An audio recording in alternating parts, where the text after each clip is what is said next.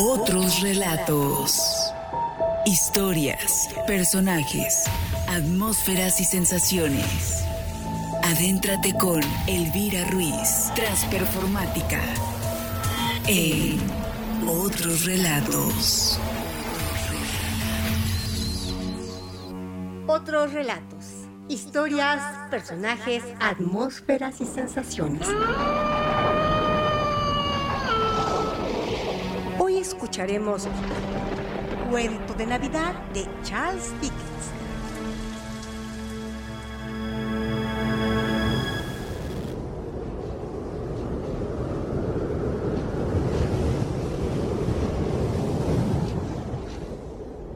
¡Ay, pero qué agarrado era aquel Scrooge, viejo pecador avariento que extorsionaba, tergiversaba, usurpaba, rebanaba, apresaba duro y agudo como un pedernal al que ningún eslabón logró jamás sacar una chispa de generosidad! Era secreto, reprimido, solitario como una ostra. La frialdad que tenía dentro había congelado sus viejas facciones y afilaba su nariz puntiaguda, acartonaba sus mejillas, daba rigidez a su porte, había enrojecido sus ojos, azulado sus finos labios. Esa frialdad se percibía claramente en su voz raspante. Había escarcha canosa en su cabeza, cejas y tenso mentón. Siempre llevaba consigo su gélida temperatura. Él hacía que su despacho estuviese helado en los días más calurosos del verano, y en Navidad no se deshelaba ni un solo grado. Érase una vez, concretamente en los días mejores del año, la víspera de Navidad, el día de Nochebuena, en que el viejo Scrooge estaba muy atareado sentado en su despacho. El tiempo era frío, desapacible y cortante, además con mucha niebla. Se podía oír el ruido de la gente en el patio de fuera, caminando de un lado a otro con jadeos, palmeándose el pecho, pateando el suelo para entrar en calor. Los relojes de la ciudad acababan de dar las 3, pero ya casi había oscurecido. No había luz en todo el día y las velas brillaban en las ventanas de las oficinas cercanas como manchas rojizas en la espesa atmósfera parda. Bajo la niebla fluyó por todas las junturas resquicios, ojos de cerradura, y en el exterior era tan densa esa niebla que aunque el patio era de los más estrechos, las casas de enfrente no eran más que sombras. ¡Feliz Navidad, tío! ¡Que Dios lo guarde! ¡Tonterías! ¿Navidad? ¿Una tontería, tío? Seguro que no lo dices en serio. ¿Qué motivos tienes para estar feliz, sobrino? Eres pobre de sobra. ¿Y tú, tío? ¿Qué motivo tienes para sentirte desgraciado? ¡Felices Pascuas! Y dale con tus felices Pascuas, que son las Pascuas, sino el momento de pagar cuentas atrasadas sin tener dinero, el momento de darte cuenta de que eres un año más viejo y ni una hora más rico, el momento de hacer el balance y comprobar que cada una de las anotaciones de los libros de contabilidad te resulta desfavorable a lo largo de 12 meses del año. Si de mí dependiera, a todos esos idiotas que van a ir con su feliz Navidad en la bocota, habría que cocerlos en su propio caldo y enterrarlos con una estaca clavada en el corazón. Eso es lo que hay que hacer. Tío Scrooge, al llegar la Navidad, aparte de la veneración debida a su sagrado nombre y a su origen, si es que eso se puede apartar, siempre he pensado que son unas fechas deliciosas. Un tiempo de perdón, de afecto, de caridad. El único momento que conozco en el largo calendario del año en que hombres y mujeres parecen haber puesto de acuerdo para abrir libremente sus corazones cerrados y para considerar a la gente de abajo como compañeros de vida hacia la tumba y no como seres de otra especie embarcados con otro destino.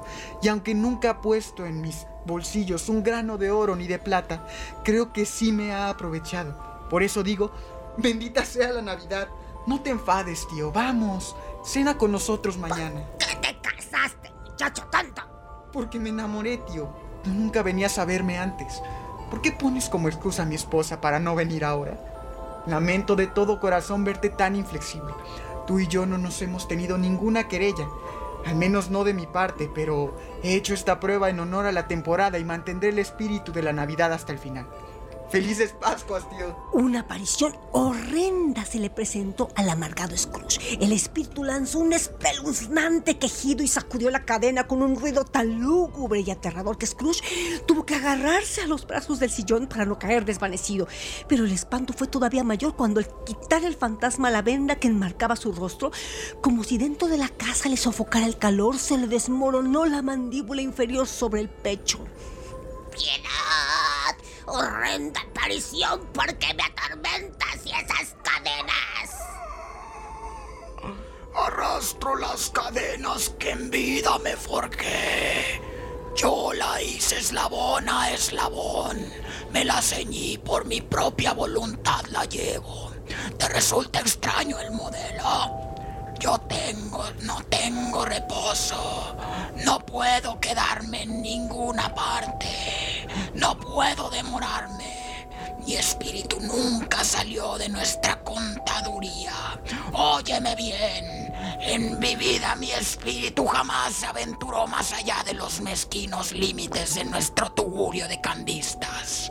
Y ahora me esperan jornadas agotadoras. Ninguna clase de arrepentimiento podrá enmendar la oportunidad perdida en vida. Esta noche estoy aquí para advertirte que aún te queda una oportunidad para escapar a un destino como el mío. La aparición se alejó retrocediendo y a cada paso que daba, la ventana se iba abriendo poco a poco, de manera que al llegar el espectro estaba abierta de par en par. Le hizo señas a Scrooge para que se aproximase y este así lo hizo. Cuando estaba a 2 pasos de distancia, el fantasma levantó la mano para advertirle que no siguiera acercándose. Scrooge se detuvo, más por miedo y sorpresa que por obediencia. Comenzaron a oírse extraños ruidos, sonidos incoherentes de lamentación y pesar, quejidos de indecible arrepentimiento y compunción. El espectro salió flotando hacia la negra y siniestra noche. Por el aire se movían sin descanso de un lado a otro numerosísimos fantasmas que gemían al pasar. Todos llevaban cadenas como las del fantasma que emplazó a Scrooge. Unos cuantos corruptos iban encadenados en grupo. Ninguno estaba libre de cadenas. Scrooge había conocido en vida a muchos de ellos. Había tenido bastante relación con un viejo fantasma que llevaba un chaleco blanco y una monstruosa caja de caudales atada al tobillo, que lloraba compungido porque le era imposible auxiliar a una desdichada mujer con un hijito, a la que estaba viendo allá abajo apoyada en el quicio de una puerta. Claramente se percibía que el tormento de todos ellos consistía en que deseaban intervenir para bien en situaciones humanas, pero habían perdido para siempre la capacidad de hacerlo.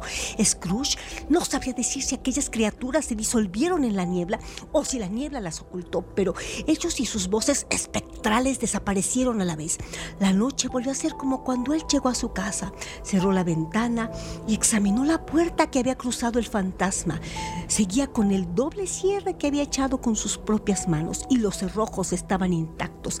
Estaba extenuado, ya sea por las emociones vividas, las fatigas del día o los atisbos del mundo. Invisible, la sombría conversación con el fantasma o lo tardío de la hora, se fue directamente a su cama sin desvestirse y se quedó dormido al instante. Soy el fantasma de la Navidad del pasado. Basta un simple toque de mi mano sobre tu corazón y quedarás a salvo. Antes te llevaré a que viajes en el tiempo y el espacio y recuerdes a todos aquellos quienes te amaron y respetaron, y a quienes tú por soberbio no valoraste ni les tendiste la mano. ¿Tiemblas, Scrooge? Son las cargas que llevas encima y que no te dejan ser libre y feliz. Ahora duéreme y cree que esto es un sueño soporoso. De pronto escuchó una voz que lo introdujo a su propio salón, que había sufrido una transformación sorprendente. El techo y las paredes estaban tan cubiertos de vegetación que parecían un bosquecillo donde brillaban por todos lados bayas chispeantes. Las frescas y tersas hojas de acebo, muérdago y yedra reflejaban la luz como si se hubiesen esparcido allí y allá numerosos espejitos, y en la chimenea rugían tales llamaradas como nunca había conocido aquel triste hogar petrificado en vida de Scrooge. Desde muchísimos inviernos atrás, en el suelo, amontonados en forma de tronos, había pavos, ocas, pollería, adobo, grandes perniles, lechones, largas riastras de salchichas, pastelillos de carne, tarta de ciruela, cajas de ostras, castañas de color rojo intenso, manzanas de rojo encendido, naranjas jugosas, ¡ay!, deliciosas peras, inmensos pasteles de reyes y burbujeantes ollas con ponche que empañaban la estancia con sus efluvios deliciosos. Cómodamente instalado sobre todo ello estaba sentado un gigante festivo de esplendoroso aspecto que sostenía una antorcha encendida, parecida a un cuerno de la abundancia. La sostenía muy alta para que la luz cayera sobre Scrooge cuando cruzó la puerta y miró de hito en hito. Soy el fantasma de la Navidad presente.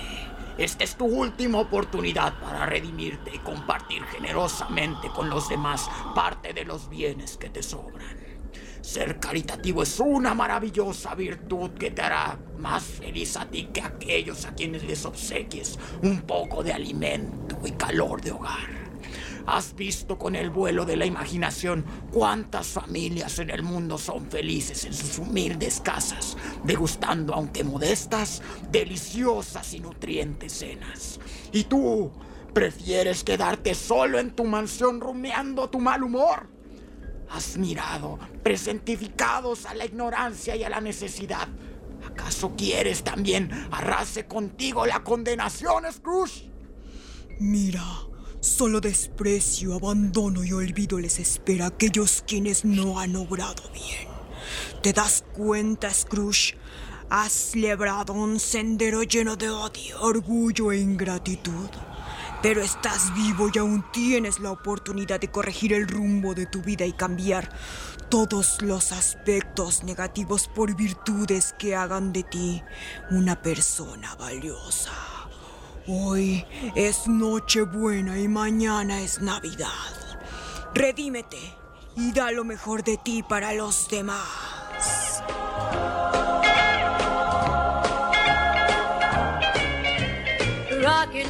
Scrooge, con una renovada y luminosa actitud hacia la vida, se levantó como de una larga y episódica pesadilla.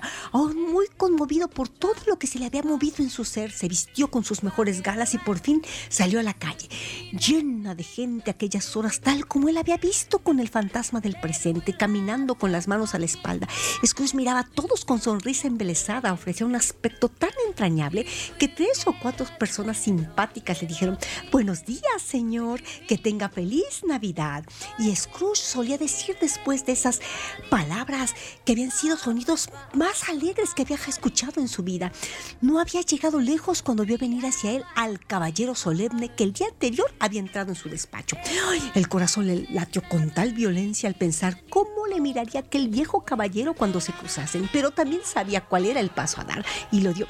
«Estimado señor», dijo Scrooge, acelerando el paso y haciendo al viejo caballero por ambas manos. «¿Cómo está usted? Espero que haya tenido éxito ayer. Fue muy amable por su parte. ¡Feliz Navidad, señor!». «El señor Scrooge». «Sí», dijo Scrooge. «Ese es mi nombre y me temo que no le resulte grato. Permítame pedirle perdón y tenga usted la bondad de...». Scrooge le murmuró algo al oído.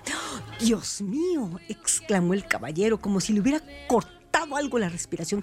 «Mi estimado señor Scrooge, ¿lo dice en serio?». «Oh, se lo ruego», dijo Scrooge. «Ni un centavo menos. Le aseguro que van incluidos muchos atrasos. ¿Me hará usted este favor, mi estimado señor?», dijo el otro, estrechándole las manos. «No sé qué decir ante tal detalle».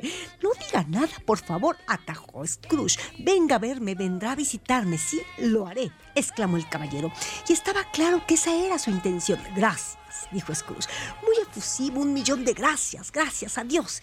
Estuvo en la iglesia, deambuló por las calles, contempló a la gente apresurándose de un lado para el otro, dio palmaditas en la espalda de los niños, se interesó por los mendigos, miró las cocinas de las casas abajo y las ventanas de arriba, descubrió que todo le resultaba un placer. Nunca había imaginado que un paseo le pudiera reportar tanta felicidad. Por la tarde encaminó sus pasos hacia la casa de su sobrino. Pasó por delante de la puerta una docena de veces antes de acumular el valor suficiente para subir y llamar, pero tuvo la fortaleza y lo hizo. «¿Está el señor en casa?», preguntó Scrooge a la chica que abrió la puerta. «Guapa chica, en verdad». «Sí, señor». ¿Dónde está, cariño? Está en el comedor, señor, con la señora. Le acompañaré arriba. Sígame, por favor. Gracias. Ya me conoce, dijo Scrooge con la mano puesta en la manilla del comedor. Voy a entrar, con permiso. Abrió la puerta suavemente y asomó la cara. Aquellos estaban revisando la mesa magníficamente puesta, pues estas parejas jóvenes siempre se ponen nerviosos con cosas así. Les gusta que todo esté ordenado como es debido. Que si podía. Fue una suerte que no se le cayera el brazo con las sacudidas. En 5 minutos se sentía como en su casa. Nada podía ser más entrañable. La sobrina era igual que la había visto Topper cuando llegó. Y la hermana rellenita y todos los demás. Maravillosa reunión, maravillosos juegos, maravillosa concordia, maravillosa felicidad. Cenaron exquisito a la luz de las velas. Cantaron villancicos y compartieron momentos inolvidables para aquella agraciada familia que sin reparos convidaba a Scrooge la mejor Navidad de su vida. A la mañana siguiente, Scrooge llegó temprano a la oficina. Si pudiera ser el primero y sorprender a Bob Cratchit llegando con retraso. En ello había puesto todo su empeño. Y lo consiguió, claro que lo consiguió. En el reloj dieron las 9. Bob sin aparecer, dieron las 9:15. Bob sin aparecer, llegó con 18 minutos y medio de retraso. Scrooge se sentó con la puerta abierta para verle entrar en la oficina. Antes de abrir la puerta, ya se había quitado el sombrero, la bufanda. En un santiamén ya estaba en su taburete, trabajando intensamente con el lapicero, como si intentara dar marcha atrás al tiempo. «Hola», gruñó Scrooge, fingiendo lo mejor que pudo más o menos su voz habitual. ¿Qué significa esto de llegar a estas horas? «Ay, lo siento mucho, señor», dijo Bob. «Me he retrasado». ¿Se ha retrasado?, repitió Scrooge. «Sí, eso creo. Haga el favor de venir». Esa es la única vez en todo el año, señor. Se excusaría Bob, saliendo de la parte baja de la hasta entonces gélida oficina. «No se volverá a repetir. Ayer tuvimos un poco de fiesta, señor». Pues le diré una cosa, amigo mío, dijo Scrooge. No voy a continuar consintiendo cosas como esta. Y por consiguiente, prosiguió, saltando de su asiento y aplicando a Bob tal empujón en el chaleco que le hizo retroceder, tambaleándose hasta casi el fondo del sótano de nuevo. Y por consiguiente estoy a punto de subirle el sueldo. Bob temblaba y se acercó un poco más a la vara de medir. Por un instante tuvo la idea de pegarle a Scrooge con ella, sujetarle y pedirle ayuda a la gente del patio y ponerle una camisa de fuerza. ¡Feliz Navidad, Bob!, dijo Scrooge con inconfundible acento de sinceridad, al tiempo que le daba palmadas en la espalda. La más feliz de las Navidades, Bob, mi buen compañero, que yo le haya deseado en muchos años. Le aumento el sueldo y me propongo auxiliar a su necesitada familia. Trataremos sus asuntos esta misma tarde ante un aguinaldo navideño de obispo humeante, Bob. Atice las estufas y compre un cubo de carbón antes de ponerse a escribir ni el punto de una I. Bob Cratchit.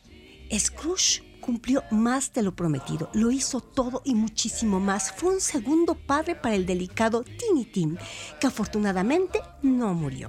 Se convirtió en el amigo, amo y hombre más bueno que se conoció en la vieja y buena ciudad o en cualquier otra buena ciudad, pueblo o parroquia del viejo mundo. Algunas personas se reían al ver el cambio, pero él las dejaba reírse sin prestarles atención, pues ya era lo bastante sabio para darse cuenta de que nada bueno sucede en este mundo sin que determinadas personas se harten de reír en un principio. Sabía que tales personitas siempre estarían cieguitas y consideraba el malicioso brillo y arrugas de sus ojos como una enfermedad cualquiera, con manifestaciones menos groseras. Su propio corazón reía y con eso le bastaba. No volvió a tener trato con aparecidos, pero en adelante vivió bajo el principio de abstinencia total de todo lo negativo que había en su existencia, y siempre se dijo de él que sabía mantener el espíritu de la Navidad como nadie. Ojalá se pueda decir lo mismo de todos nosotros, queridos amigos, y así como dijo Tiny Tim, que Dios nos bendiga a cada uno de nosotros. ¡Feliz Navidad!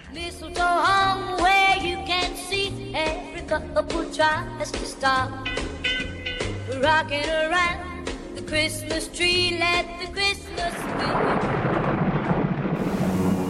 tree. Este ha sido un fragmento de Cuento de Navidad de Charles Dickens para Otros Relatos. No te pierdas nuestras siguientes historias, personajes, atmósferas, sensaciones. Banco de voces. Narradora y Scrooge, Elvira Ruíz. Sobrino, fantasma y fantasma del presente, Alexis Aglaé. Fantasma del pasado y fantasma del futuro, Alejandra Rey. Narración, guión y dirección, Elvira Ruiz Vivanco. Compártenos tu historia. Esto es Otros Relatos. Otros Relatos. Sigue acompañando a Elvira Ruiz en Otros Relatos. Otros Relatos.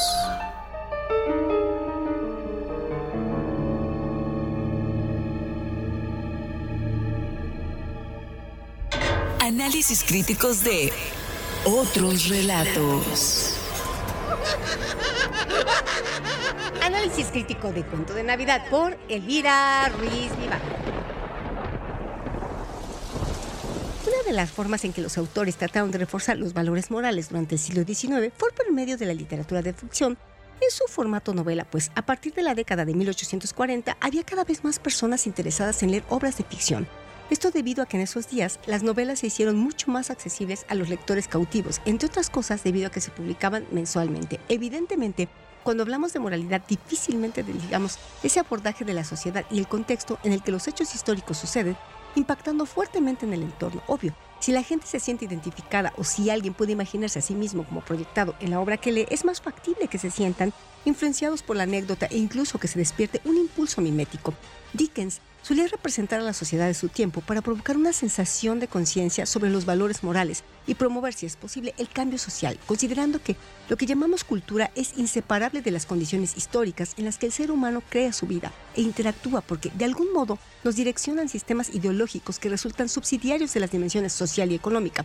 En cuanto a la historia dickensiana que nos ocupa, Cuento de Navidad, se detecta una oposición moral entre los dos personajes principales, Ebenezer Scrooge y Botcachi.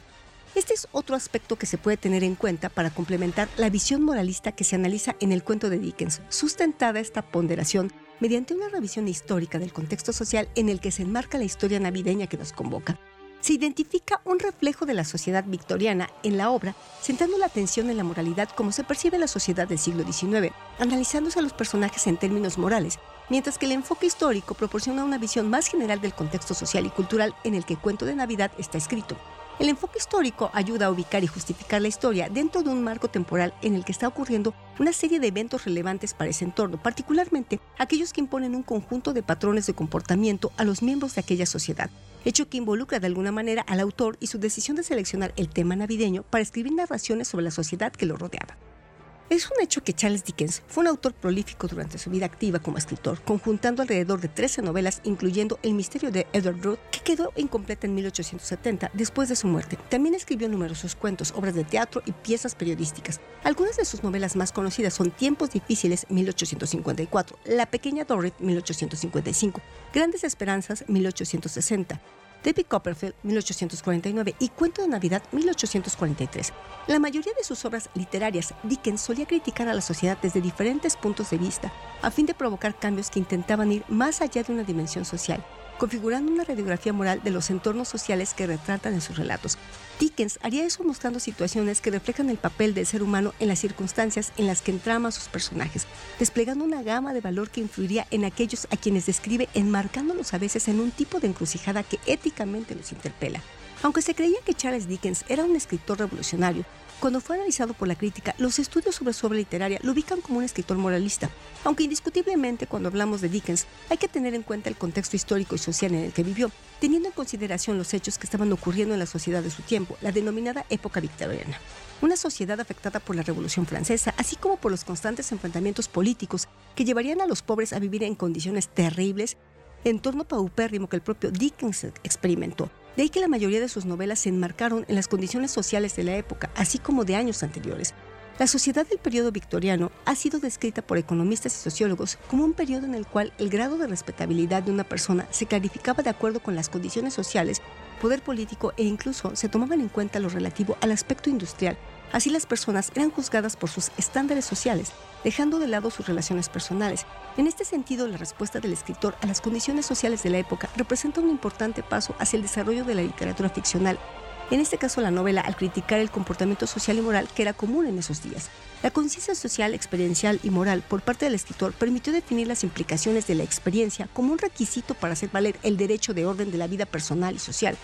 Asimismo, el concepto de familia fue de gran importancia a la hora de la representación de los conflictos sociales y económicos retratados en la literatura de ficción de la época. Históricamente, los rasgos de la familia durante el siglo XIX revelan el papel poderoso de la ideología en el trabajo y se centran en el papel de las relaciones de poder entre los involucrados, particularmente por motivos de edad y género, a lo que se agrega la cuestión de la clase social, demostrando esto que había una conexión firme entre el Estado, la familia y las condiciones de trabajo que influyeron en el desarrollo social y la situación económica del hogar. Hacia la década de 1850, los esposos y las esposas trabajaban en diferentes campos, a diferencia de la época preindustrial en la que tanto el esposo como la esposa trabajan juntos en la industria agrícola, por ejemplo. En efecto, los comienzos de la revolución industrial pudieron no haber sido tan severos hacia finales del siglo XVIII, pero para mediados del siglo XIX, las consecuencias que la industrialización trajo sobre Gran Bretaña fueron demasiadas. La mayoría de los inventos que había tenido lugar durante el siglo XVIII habían sido mejorados y puestos a utilizar a fines de la década de 1820 y mediados de la de 1830. Durante este tiempo, la supremacía de la máquina reemplazó la artesanía de cientos de trabajadores que quedaron fuera de la industria y murieron de hambre. Esto lógicamente indica que la tasa de desempleo y la subsiguiente pobreza en el país aumentó dramáticamente, además de que las condiciones de trabajo de los pocos afortunados que tuvieron la oportunidad de operar alguna maquinaria fueron prácticamente devastadoras sus circunstancias de desempeño laboral. De hecho, algunos de los dueños de las compañías activas contratarían solo a aquellas personas que estaban dispuestas a trabajar más horas por menos pago. Quizá una de las consecuencias más graves de la industrialización sobre la familia fue que se dependía de la sobreexplotación de los trabajadores que se agotaban hasta el hartazgo, opresión que las familias trabajadoras no podían mantener, minando duramente a la fuerza laboral con salarios paupérrimos, una pésima salud y redundando este horrendo círculo vicioso en una elevada tasa de mortalidad de gente muy joven. Por otra parte, es pertinaz articular a la moralidad desde la perspectiva filosófica en tanto componente humano esencial formado por patrones fijos relacionados tanto con las tradiciones sociales como con la ética. Una persona moral tiene que ver con el comportamiento que se ajusta a las buenas costumbres de una sociedad en particular.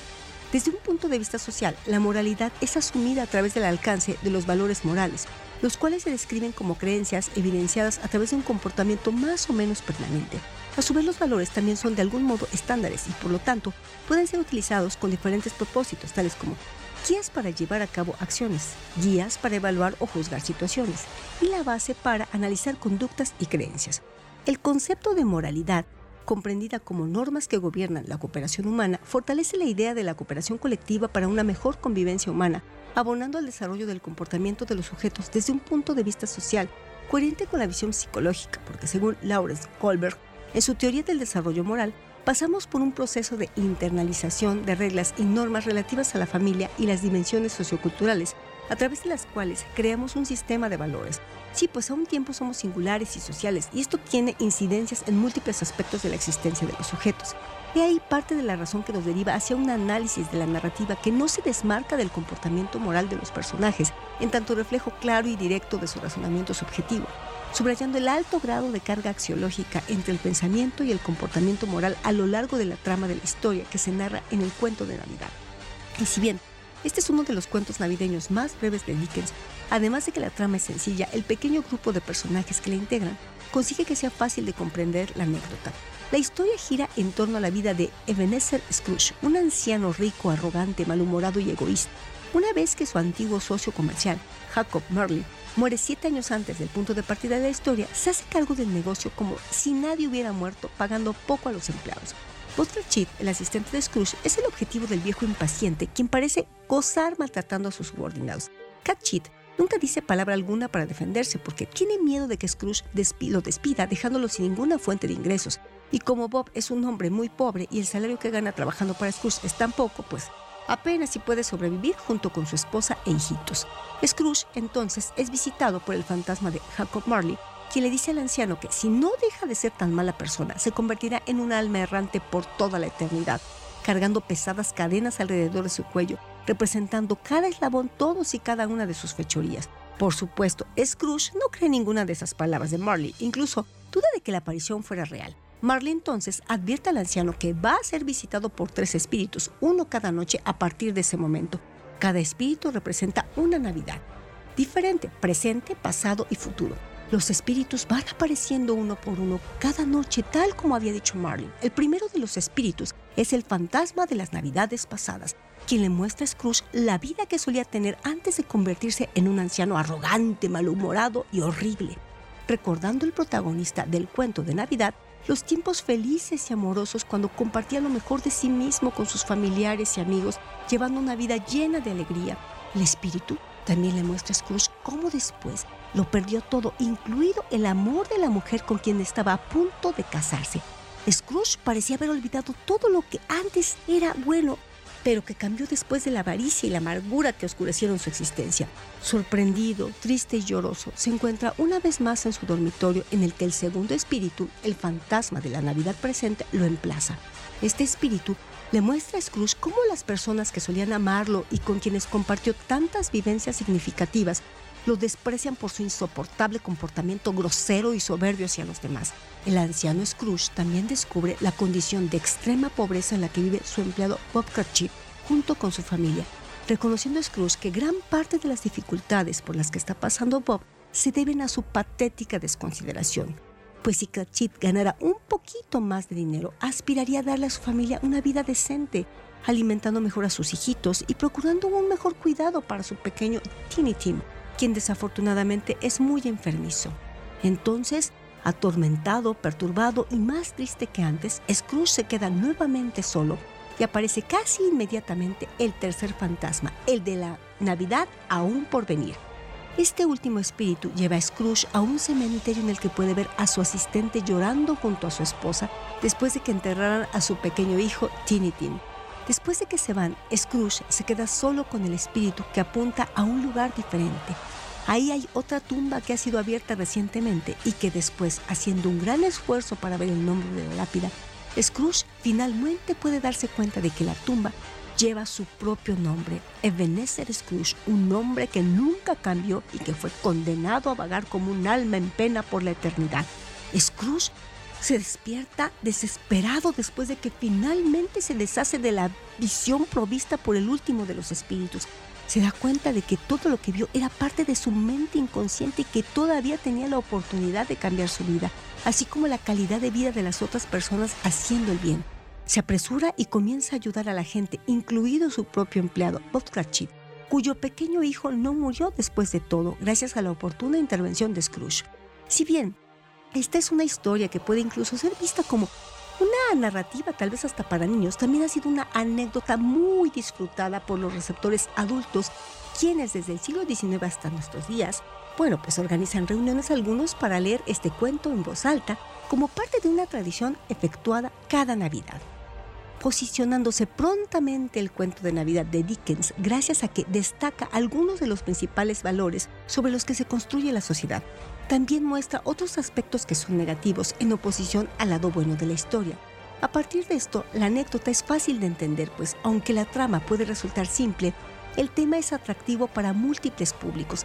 El principal conflicto reside en Scrooge, quien tiene que convertirse en una persona generosa y dejar de lado su fea codicia, consiguiendo cambiar su ambición por el dinero por una actitud caritativa y generosa hacia los demás, siendo interesante ver cómo este personaje, que parece ser un odioso ricachón frívolo, se convierte súbitamente en un hombre sensible y dispuesto a compartir con sus semejantes a fin de conciliar el bien común que baña de alegría y bienestar a todos. En fin, una vez que uno tiene la oportunidad de leer toda la historia y pensar atentamente en ella, es claro que la moralidad es uno de los temas principales que trata el autor.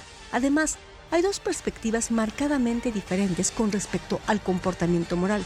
Por un lado tenemos a Scrooge y por otro tenemos a su empleado Bob Cratchit.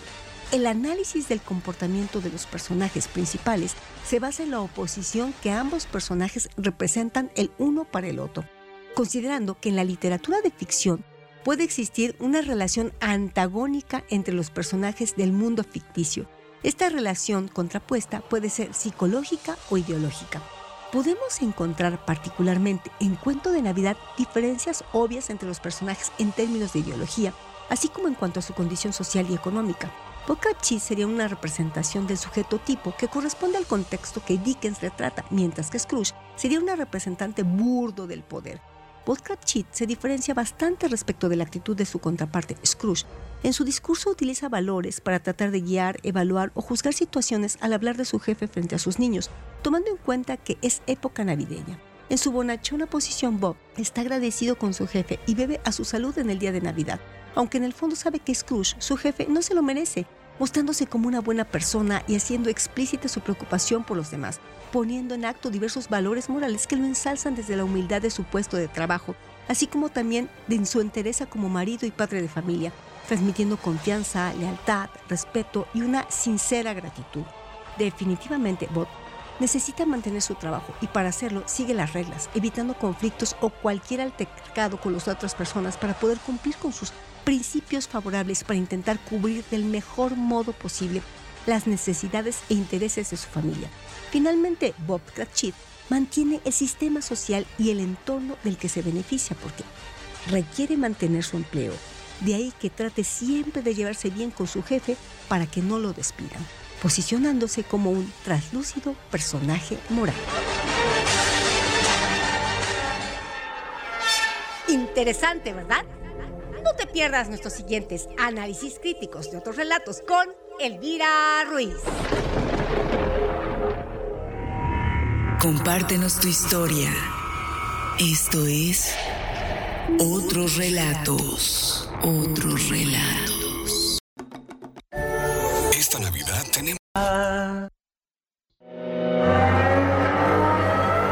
Sigue acompañando a Elvira Ruiz en Otros Relatos. Otros Relatos.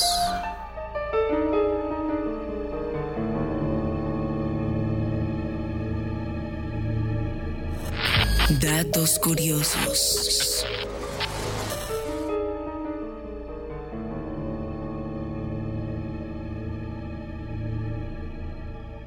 Además de otros relatos, te presentamos nuestra sección Datos Curiosos.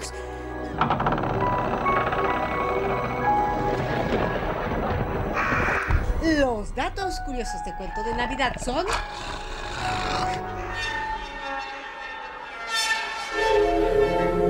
¿Sabías que el escritor británico Charles Dickens, nacido en Portsmouth, Reino Unido, en 1812, es el máximo exponente de la novela realista decimonónica en Inglaterra, como lo fueron Stendhal, Balzac y Flaubert en Francia y Galdós y Clarín en España?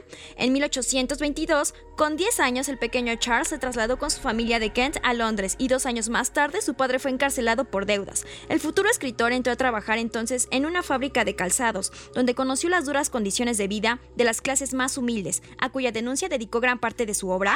¿Sabías que Dickens, escritor autodidacta, si se excluye de los 2 años y medio que pasó en una escuela privada, consiguió empleo como pasante del abogado en 1827, pero aspiraba ya a ser dramaturgo y periodista? Aprendió taquigrafía y poco a poco consiguió ganarse la vida como lo que escribía. Empezó redactando crónicas de tribunales para acceder más tarde a un puesto de periodista del Parlamentario y finalmente, bajo el seudónimo de Boss, publicó una serie de artículos inspirados en la vida cotidiana de Londres. ¿Sabías que Charles Dickens se casó con Catherine Howard, hija del director del Morning Chronicle, el periódico que difundió entre 1836 y 1837 el folletín de los papeles póstumos del Club Pickwick y los posteriores Oliver Twist y Nicholas Nickleby? La publicación por entregas de prácticamente todas sus novelas creó una relación especial con su público, sobre el cual llegó a ejercer una importante influencia y en sus novelas se pronunció de manera más o menos directa sobre los asuntos de su tiempo. ¿Sabías que en estos años evolucionó desde un estilo ligero a la actitud socialmente comprometida de Oliver Twist? Estas primeras novelas le proporcionaron un enorme éxito popular y le dieron cierto renombre entre las clases altas y cultas, por lo que fue recibido con grandes honores en Estados Unidos en 1842. Sin embargo, pronto se desengañó de la sociedad estadounidense al percibir en ella todos los vicios del viejo mundo. Sus críticas, reflejadas en una serie de artículos y en la novela Martin's Social Will, indignaron en Estados Unidos, y la novela supuso el fracaso más sonado de su carrera en el Reino Unido. Sin embargo, recuperó el favor de su público en 1843 con la publicación de Canción de Navidad. ¿Sabías que después de unos viajes viajes a Italia, Suiza y Francia, realizó algunas incursiones en el campo teatral y fundó el Daily News, periódico que tendría una corta existencia. Su etapa de madurez se inauguró con Dombey e Hijo en 1848, novela en la que alcanzó un control casi perfecto de los resultados novelísticos y cuyo argumento planificó hasta el último detalle, con lo que superó la tendencia a la improvisación de sus primeros títulos, en que daba rienda suelta a su proverbial inventiva a la hora de crear situaciones y personajes, responsable en ocasiones de la falta de unidad de la obra. ¿Sabías que en 1849 fundó el Household Words, semanario en el que, además de difundir textos de autores poco conocidos como su amigo Wilkie Collins, publicó La Casa Desierta y Tiempos Difíciles, dos de las obras más logradas de toda su producción? En las páginas del Household Words aparecieron también diversos ensayos casi siempre orientados hacia una reforma social. ¿Sabías que a pesar de los 10 hijos que tuvo en su matrimonio, las crecientes dificultades provocadas por las relaciones extramatrimoniales de Dickens condujeron finalmente al divorcio en 1858, al parecer a causa de su pasión por una joven actriz, Ellen Teman, que debió de ser su amante? Dickens hubo de defenderse del escándalo social realizando una declaración pública en el mismo periódico. En 1858 emprendió un viaje por el Reino Unido e Irlanda, donde leyó públicamente fragmentos de su obra. Tras adquirir la casa donde había transcurrido su infancia, Catheath Place, en 1856, pronto la convirtió en su residencia permanente. ¿Sabías que la gira que inició en 1867 por Estados Unidos confirmó su notoriedad mundial y así fue aplaudido en largas y agotadoras conferencias? Entusiasmó al público con las lecturas de su obra e incluso llegó a ser recibido por la reina Victoria I de Inglaterra, poco antes de su muerte acelerada por las secuelas de un accidente de ferrocarril que dejó en su ya quebrantada salud. ¿Sabías que se afirma que Charles Dickens le descubrió la Navidad a la sociedad victoriana en 1843 al publicar el primer cuento de Navidad, y que este hecho al mismo tiempo le enseñó al mundo occidental cristiano una nueva forma de celebrar, sentir y ver la Navidad? Sin embargo, este acontecimiento literario tiene una causa histórica. En el siglo XVI, los austeros puritanos habían de prohibir la celebración de la Navidad en el Reino Unido. Incluso se prohibió también cantar villancicos en las iglesias. ¿Sabías que no es casual que Dickens le diera un provocativo título a su primera obra navideña, A Christmas Carol, y fue tal éxito y el entusiasmo provocado por el cuento que a partir del año de 1843 este autor escribía y publicaba uno cada año? Así pues, Dickens inventó el cuento de Navidad, descubrió el motivo literario y fijó las convenciones o los elementos constitutivos de este género. Algunos autores lo prefieren llamar un subgénero del cuento. ¿Sabías que para 1846 se reunieron en un solo volumen las 3 primeras narraciones de The Christmas Books, cuentos de Navidad? Inmediatamente se tradujo a muchas lenguas, incluido el español. La nueva propuesta estética echa sus raíces en otras tierras y empieza a florecer y a dar sus frutos en otras lenguas. México no iba a ser la excepción, adelantándonos un poco. La Navidad en las montañas de Ignacio Manuel Altamirano es un relato de Navidad que sigue fiel y respetuosamente los paradigmas del relato dickensiano. Lo interesante es que aún se continúan escribiendo cuentos de Navidad. Muchos escritores no resisten la tentación de escribir, aunque sea un cuento de Navidad en su vida. Llega hasta nuestros días casi sin perder su lozanía primigenia. ¿Sabías que por la manera en que Dickens cultivó este tipo de narración y sin que haya sistematizado en una poética su invención literaria o haya dado una serie de reglas específicas, podemos enumerar algunas características? El cuento de Navidad obviamente debe suceder en la Nochebuena o alrededor de esa fecha. Esto implica el invierno, una atmósfera que, para el caso es determinante. Debe apelar a los sentimientos más primarios del ser humano. Es sentimental en esencia, con una fuerte dosis de lo kitsch. Debe haber una epifanía, una revelación que nos descubra una faceta positiva de la condición de la grandeza humana, de lo que la nobleza humana es capaz invariablemente. Este rasgo es una constante en cualquier cuento de Navidad que se respete y es el más importante. ¿Sabías que el personaje se halla al borde de una situación límite en un sentido existencial, pero que al principio podría transformarse en una tragedia, en algo negativo y adverso? Todo deviene en bien al final. Por lo tanto, ahí se encuentra un elemento tragicómico. La peripecia en el sentido aristotélico debe ser muy elaborada, retorcida, artificiosa. Por último, la misma fiesta de Navidad es un personaje, un catalizador de emociones y acciones, porque es determinante en la psicología de los personajes de carne y hueso, en la trama, en la atmósfera, en la revelación o en la epifanía espiritual con la que finaliza el relato. En consecuencia, el cuento de Navidad es muchas veces un divertimento, una pieza literaria donde ludicidad es uno de sus elementos primordiales. ¿Sabías ¿Sabías que el cuento de Navidad no nació de una manera espontánea? Su origen se puede rastrear en las corrientes prerrománticas y en el cuento de invierno que apela a lo telúrico, donde una manifestación cósmica determina una acción humana. Por lo mismo, este tipo de narración solo florece en abundancia en los países del norte, donde el invierno sea inclemente y tenga mucha nieve.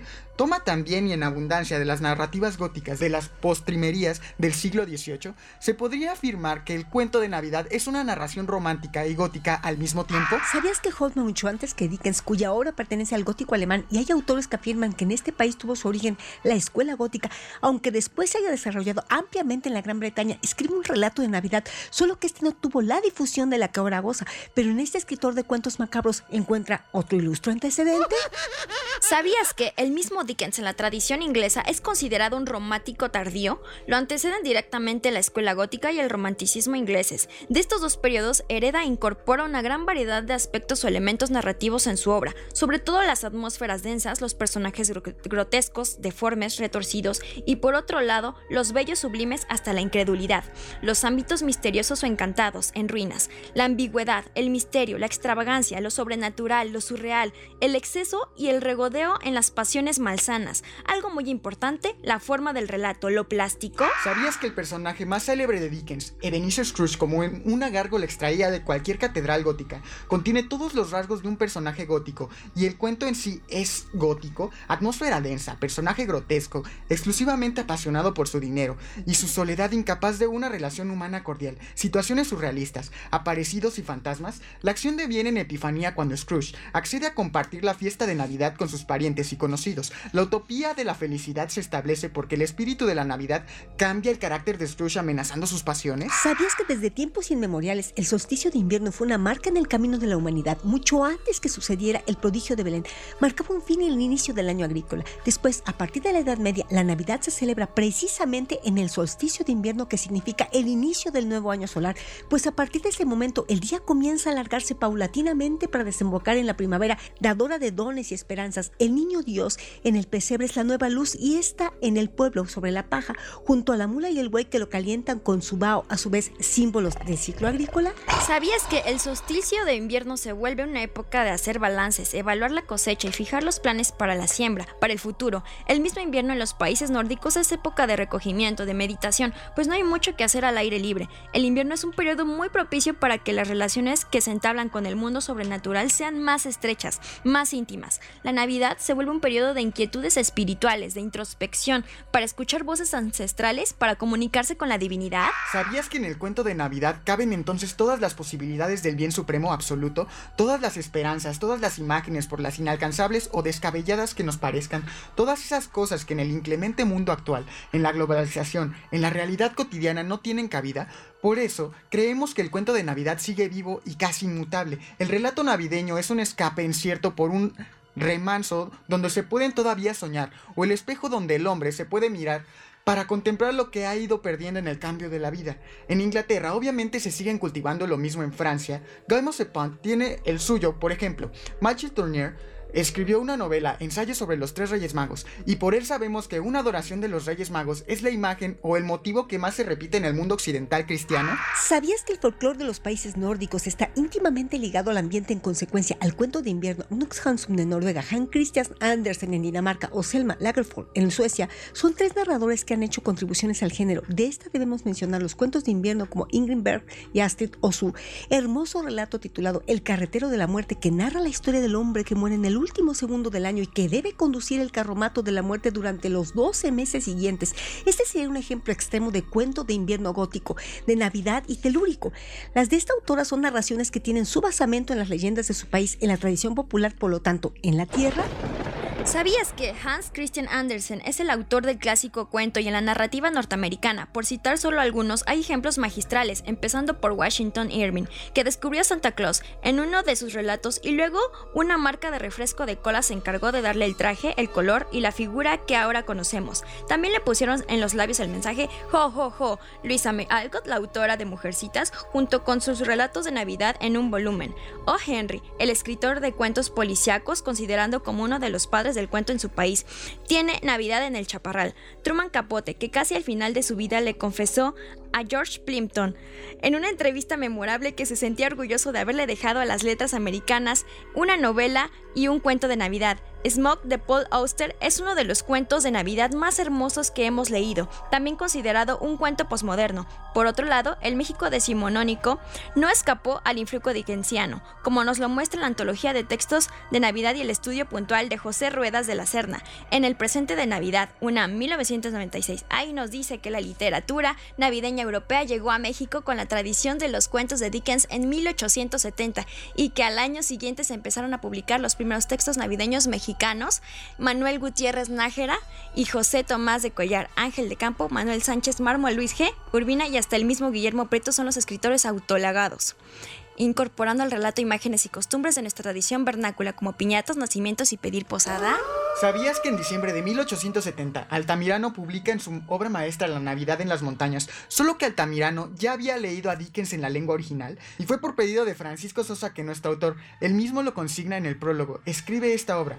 Lo curioso es que estas latitudes el cuento navideño se cultivó más asiduamente en el siglo XIX y en el siguiente casi se le olvida por completo. Una explicación a esta falta de interés por parte de los escritores sería que la pastorela, aunque sigue siendo un género dramático, contiene una fábula navideña que consigue con creces a la otra forma. Un género de origen colonial que funcionó primordialmente como un método catequizador y didáctico, pero que con el tiempo devino un satírico en la farsa cómica. Otra explicación sería que con el cine importado nos llegaría una historia navideña de vez en cuando, aunque también, esporádicamente, aparece en nuestro medio algún cuento de Navidad. ¿Sabías que el cuento de Altamirano incluye los ingredientes del Dickens claros y precisos? Tiene lugar en la Nochebuena y en la sierra boscosa de su natal Guerrero. Se trata de un relato romántico lírico en sus descripciones del ocaso sobre los pinares y las gargantas de las cordilleras. Se respira una atmósfera solemne, religiosa, casi mística, de comunión entre el cosmos y los seres humanos que lo habitan. Es un villancico en prosa, como lo afirma Gabriel Said en su prólogo a una edición del Uso. Por momentos el lector tiene la sensación de estar mirando un nacimiento o un Belén, como se les denomina en España, a esas instalaciones populares. Y la epifanía se revela cuando el soldado narrador liberal juarista Comecuras, quien perdido después de una batalla, baja a un pueblito asentado en el fondo de una cañada a pasar la Navidad. Asiste a misa de gallo y descubre la esplendorosa utopía en la que se vive en dicha comunidad y cae en cuenta de que se trata de la misma utopía por la cual él, en última instancia, andaba luchando en la guerra. ¿Sabías que lo que comúnmente llamamos en nuestros días el espíritu navideño sería esta agridulce amalgama de nostalgia de la revelación y de la ausencia de lo divino en nuestras vidas, el deseo ancestral, ontológico de epifanía, de las esperanzas y anhelos porque el futuro sea mejor de lo que ha sido hasta ahora? Pues por desgracia se trata de cosas que solamente se pueden hallar en la ficción y a granel, en el cuento de Navidad, una prueba más de que la condición del hombre es desear, añorar, deseos de que la buena nueva siga teniendo sentido, aunque sea por un día, el 24 de diciembre, de que se haga verdad aquella historia que, como en boca de los pastores, porque todo relato de Navidad es un relato de pastores, de aquellos pastores que siguen vivos.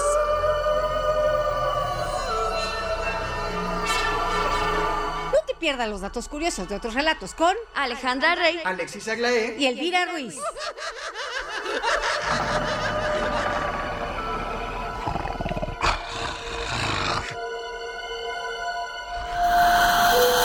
Hasta aquí llegamos en Otros Relatos. Historias, personajes, atmósferas y sensaciones.